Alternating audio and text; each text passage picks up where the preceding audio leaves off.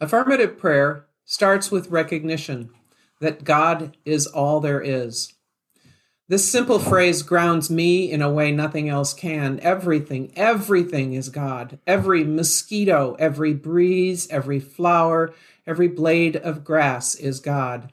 It gets better.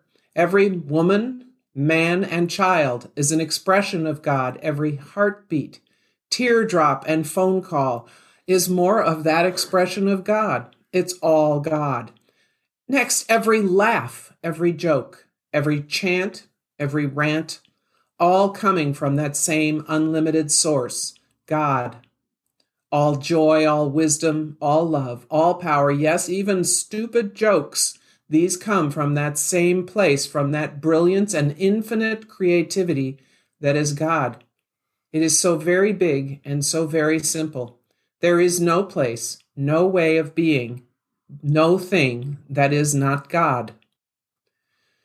The second step in affirmative prayer is unification, where I declare and claim my oneness with this holiness, this wholeness, and further I claim for everyone this unity. I know we are all of this wholeness. We can never be separate from it, no matter what we do, and actually, no matter what we believe. Even when we believe we are not, we still are of this wholeness. The third step is called realization. We speak and know the reality we seek. Today I am reveling in the joy of this life. I am in awe of the beauty and love that abounds around me. Our spiritual community of friends and committed allies can celebrate a remarkable week behind us and an exciting future ahead full of possibilities, full, in fact, of the very life we have collectively visioned and worked toward. I speak my word that our community continues to grow stronger and connects even more in a spirit of love and oneness as the beautiful long days of summer advance. Let us all radiate this love out into the world we live in, with arms wide and hearts ablaze. Let us know radiant health, joyful prosperity, and graceful harmony for each other and everyone we come into contact with. There is so much good, so much God all around us all the time. Let us be God's voices, God's light, hands and heart in gratitude for the good in our lives. Let us continue to be this light of God, shining brightly, especially where the light may be needed by others. The fourth step is thanksgiving, the most important step, because it's all about knowing that what I am praying for, what we are all praying for, is already done. I proclaim my gratitude loudly and joyfully, feeling my heart swell in love and appreciation for all the good showing up in my life and the life of this community. And finally, in this fifth step, I release all this into the activity of the law, into the hands of God, so to speak, knowing it is done. And so it is.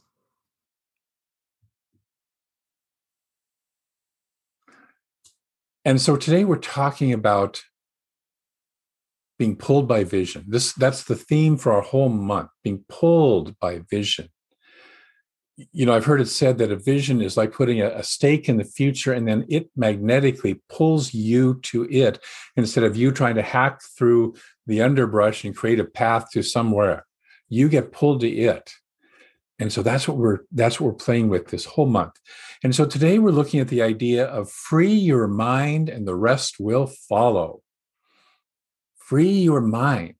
Free your mind of crack pottery. I love that line in that song. Free your mind of nincompoopery, and the rest will follow.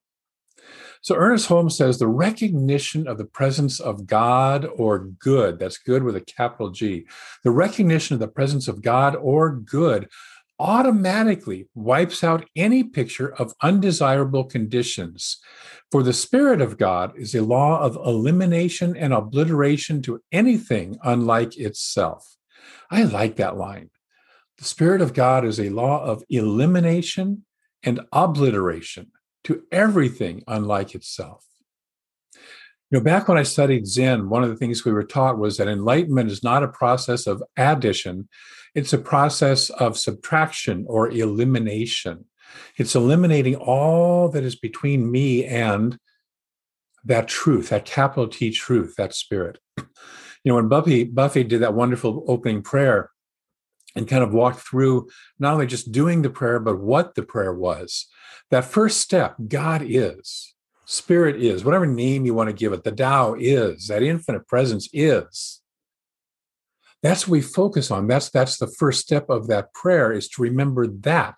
Because so often we get caught up in this, this stuff, right? At least I do. And maybe you guys don't, but I do. And so I need that kind of a prayer process to remind me to lift up above that. And we're going to talk about that today. So when we're talking about vision, we're talking about stepping out of condition-based living with all of its busyness, and listening to our true heart and listening to our true soul. As the song says, coming true to ourselves. All my dreams are waiting for me to come true.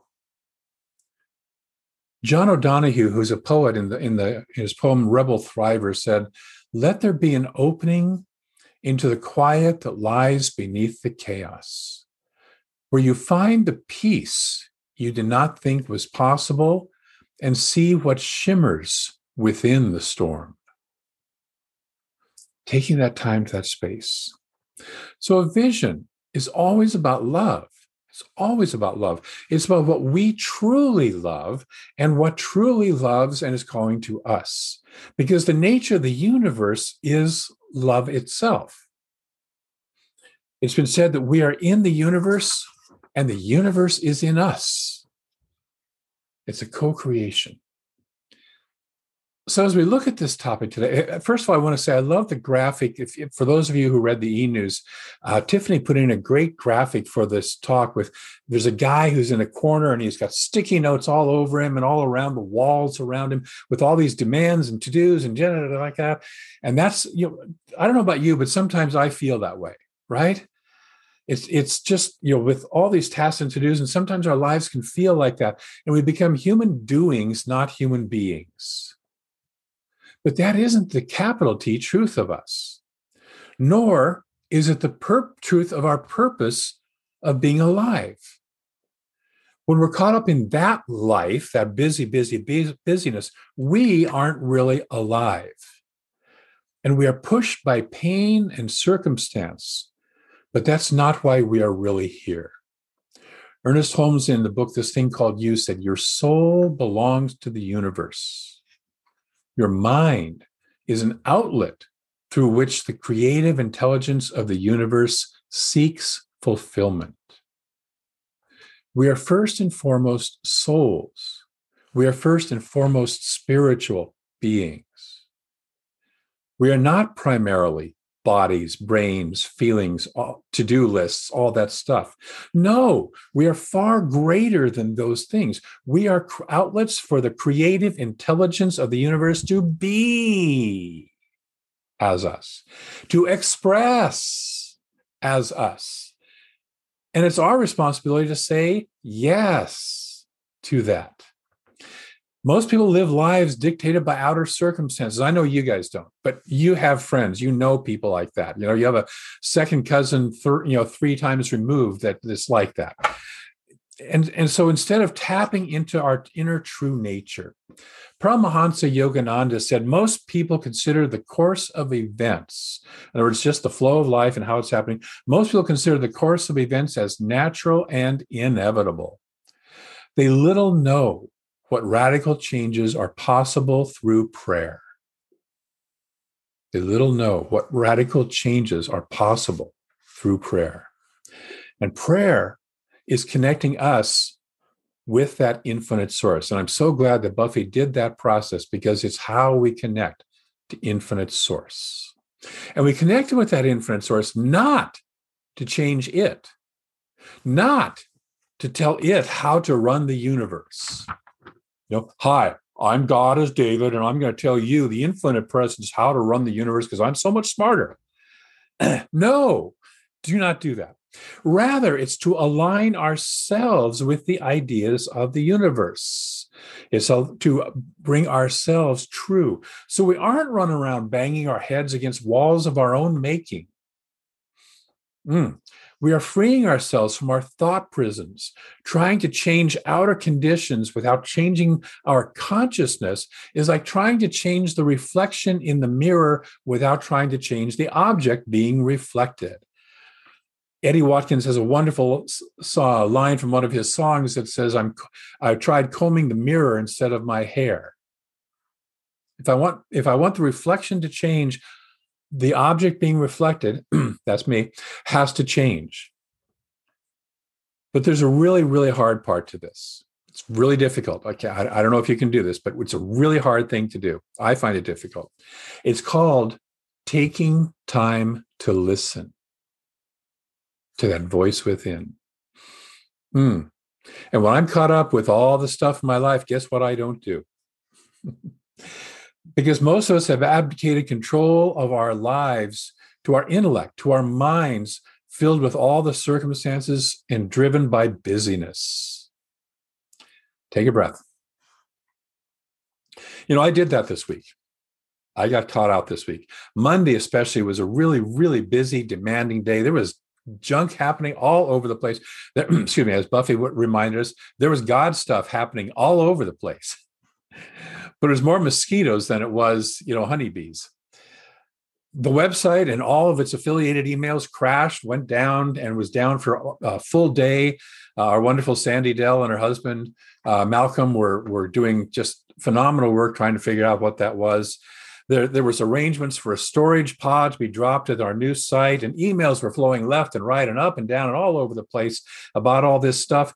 And in the middle of it, I got snarky with one of our volunteers, with one of our members of our community.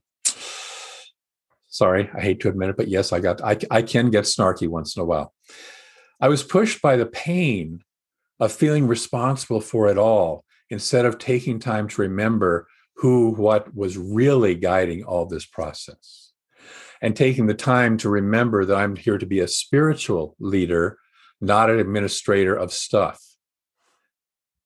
And forgetting the vision of this beloved community where all are respected and valued. And I realized that with all the busyness that I was going through, I had also set aside my spiritual practice. I had been too busy to do that. I had not taken the time to listen to who I am truly called to be. And so I slid into being somebody else, somebody I didn't really like all that much either. And we all worked it all out. It all was made good. But it felt icky at the time. Taking time to listen to spirit is the most important task we do each day. It's the most important thing we can do. So what about this vision thing, you might ask? What is it? What is its essence? Is it a Moses on the mountain experience where we levitate up from our meditation cushion where we've been sitting for hours and every single day, and suddenly we hear with thunder and lightning and the trumpet blare of angels, we hear the voice come out of the sky that says, "You are my beloved, and my vision for your life is to be a trash collector"? No, it's not like that. Even though you now know what you're supposed to do, but it's not like that. Occasionally people do have these powerful visions. I've had them, and several people in our year-long mystic program. One of them just recently had a pretty powerful vision like that. But frankly, to be honest with you, most of these visions leave you with more questions than answers, and a sense of, what do I do with that? And your mind is kind of jiggling like Jell-O following that. Far more often, a vision, if you will, is listening to that quiet voice of guidance within us. And most of us, if we have listened at all, have heard that voice to some degree, that little nudge, that little thing that we know speaks truth. Sometimes we need to take time, special time, to sit and become aware of and call forth a vision for our life. When we do that, we usually recognize that we've already been living that vision to some degree or another. And we're just now paying attention and bringing it forward to be more prominent in our lives. When I got the call to go to ministerial school, and I didn't know I was going to do that. but one day it just kind of, popped. And there was a moment where I went, why not? I've been in love with God or spirit or the Tao since childhood. I've been doing all this stuff. Many of you have heard that story of just like Reverend Michael before me. I built altars in my basement saying mass, while my my friends are out playing baseball and stuff like that. But with a mind clogged with substitutes, with work, with family, with body, etc., and all the escape behaviors from that life, I didn't hear or know how to do it. I mean, everybody knows. Everybody knows. You can't make a career or a life out of being in love with spirit. You can't do that. It's not practical. Guess what? I can. I can because that's my calling, because that's my vision. I'm not alone in that, by the way, but it's because it's my true vision. Sometimes it helps to find these visions to borrow processes from the corporate world, which has borrowed the idea of vision from the spiritual world. So we're just kind of playing back and forth. A vision helps us know where we're going and what our priorities are, even as circumstances change. Jim Collins, in his book, Built to Last, Successful Habits of Visionary Companies, offers a vision formula. Yes, we can break this into a formula. Let me pull up our slides again.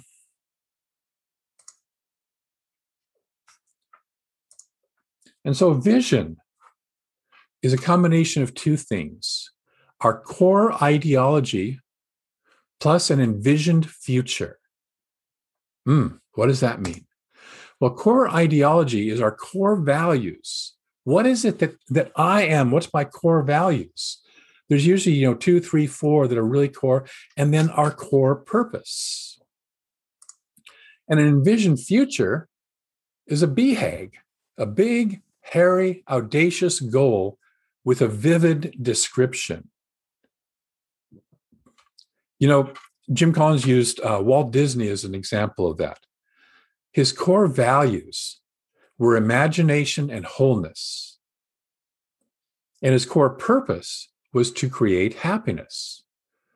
If we were in a class where we were working with this, what is my purpose? We were saying, I would use my imagination and wholesomeness to create happiness. That would be a vision statement.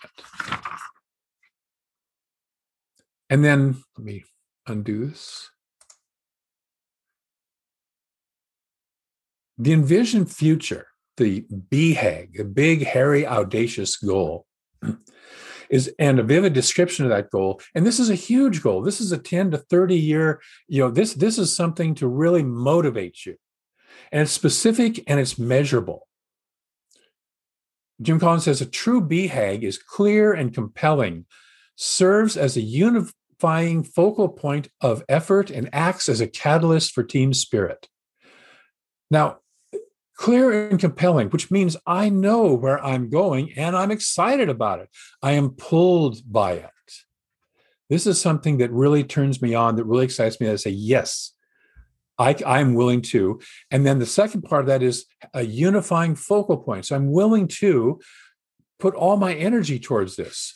I talked a few talks ago about keeping thine eyes single. This is when I wanted to become a practitioner, and I finally said, yes, I got distracted at first, but I finally kept mine eyes single. When I wanted to become a minister, I kept mine eyes single. I did what was necessary.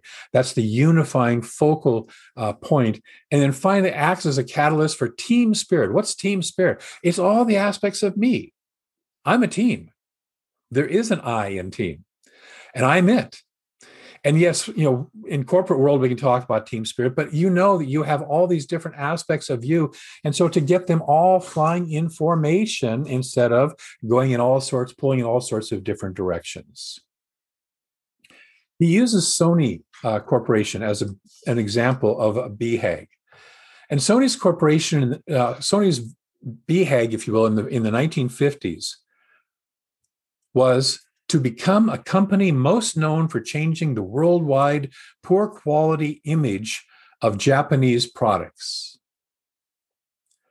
I'll say that again. To become the company, not just a company, the company most known for changing the worldwide poor quality image of Japanese products. Now, if you know the Japanese are a proud people. I mean, they have tons of history, and that. But in the after World War II, they didn't have a whole lot to work with. And so that's where is, if you remember the 50s, for those of us who are old enough, Japanese was meant cheap and shoddy. And Sony's vision was to shift that, to turn that, to make that 180 degrees.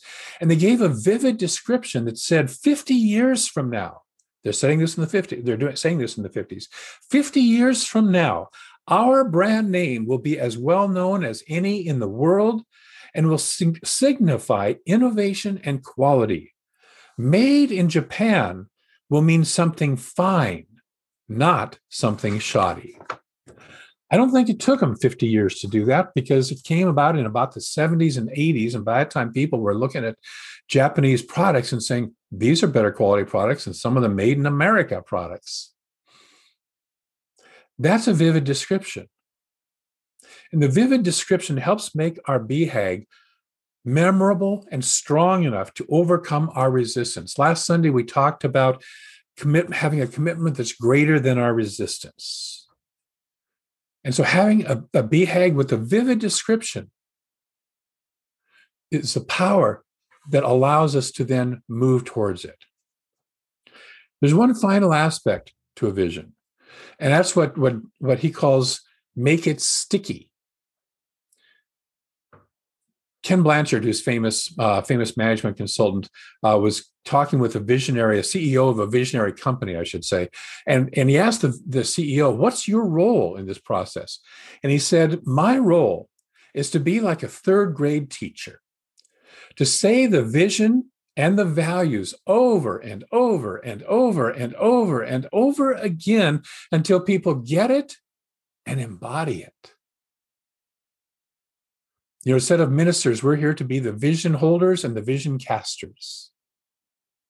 And so that vision, until people get it and embody it. And this is where sticky notes do come up, or vision boards, not as tasks to be done, to be placed all over us, but as reminders. This is what I'm about. This is my vision. These are my core values. This is my core purpose. And this is my big, hairy, audacious goal.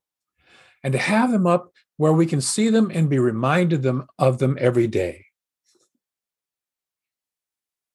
It reminds us of who we truly are, It reminds us that all our dreams are waiting for us to come true. Our vision, our values, and our big, hairy, audacious goal. I want to close with a quote, and it's a poem from Rumi. And Brett and Amy are going to kind of sing a song based on this afterwards, but I wanted to introduce it, the whole poem. And Rumi says, listen, O drop, give yourself up without regret, and in exchange, gain the ocean. Listen, O drop, bestow upon yourself this honor, and in the arms of the sea, be secure. Who indeed should be so fortunate? An ocean wooing a drop. In God's name, sell everything else and buy this at once. Give a drop and take a sea full of pearls. Let's take a moment to look at our for our affirmation here with this. And so say this with me. I listen to the vision of my true self and express it powerfully. Once again, I listen to the vision of my true self, that infinite ocean, and I express it powerfully. And so it is.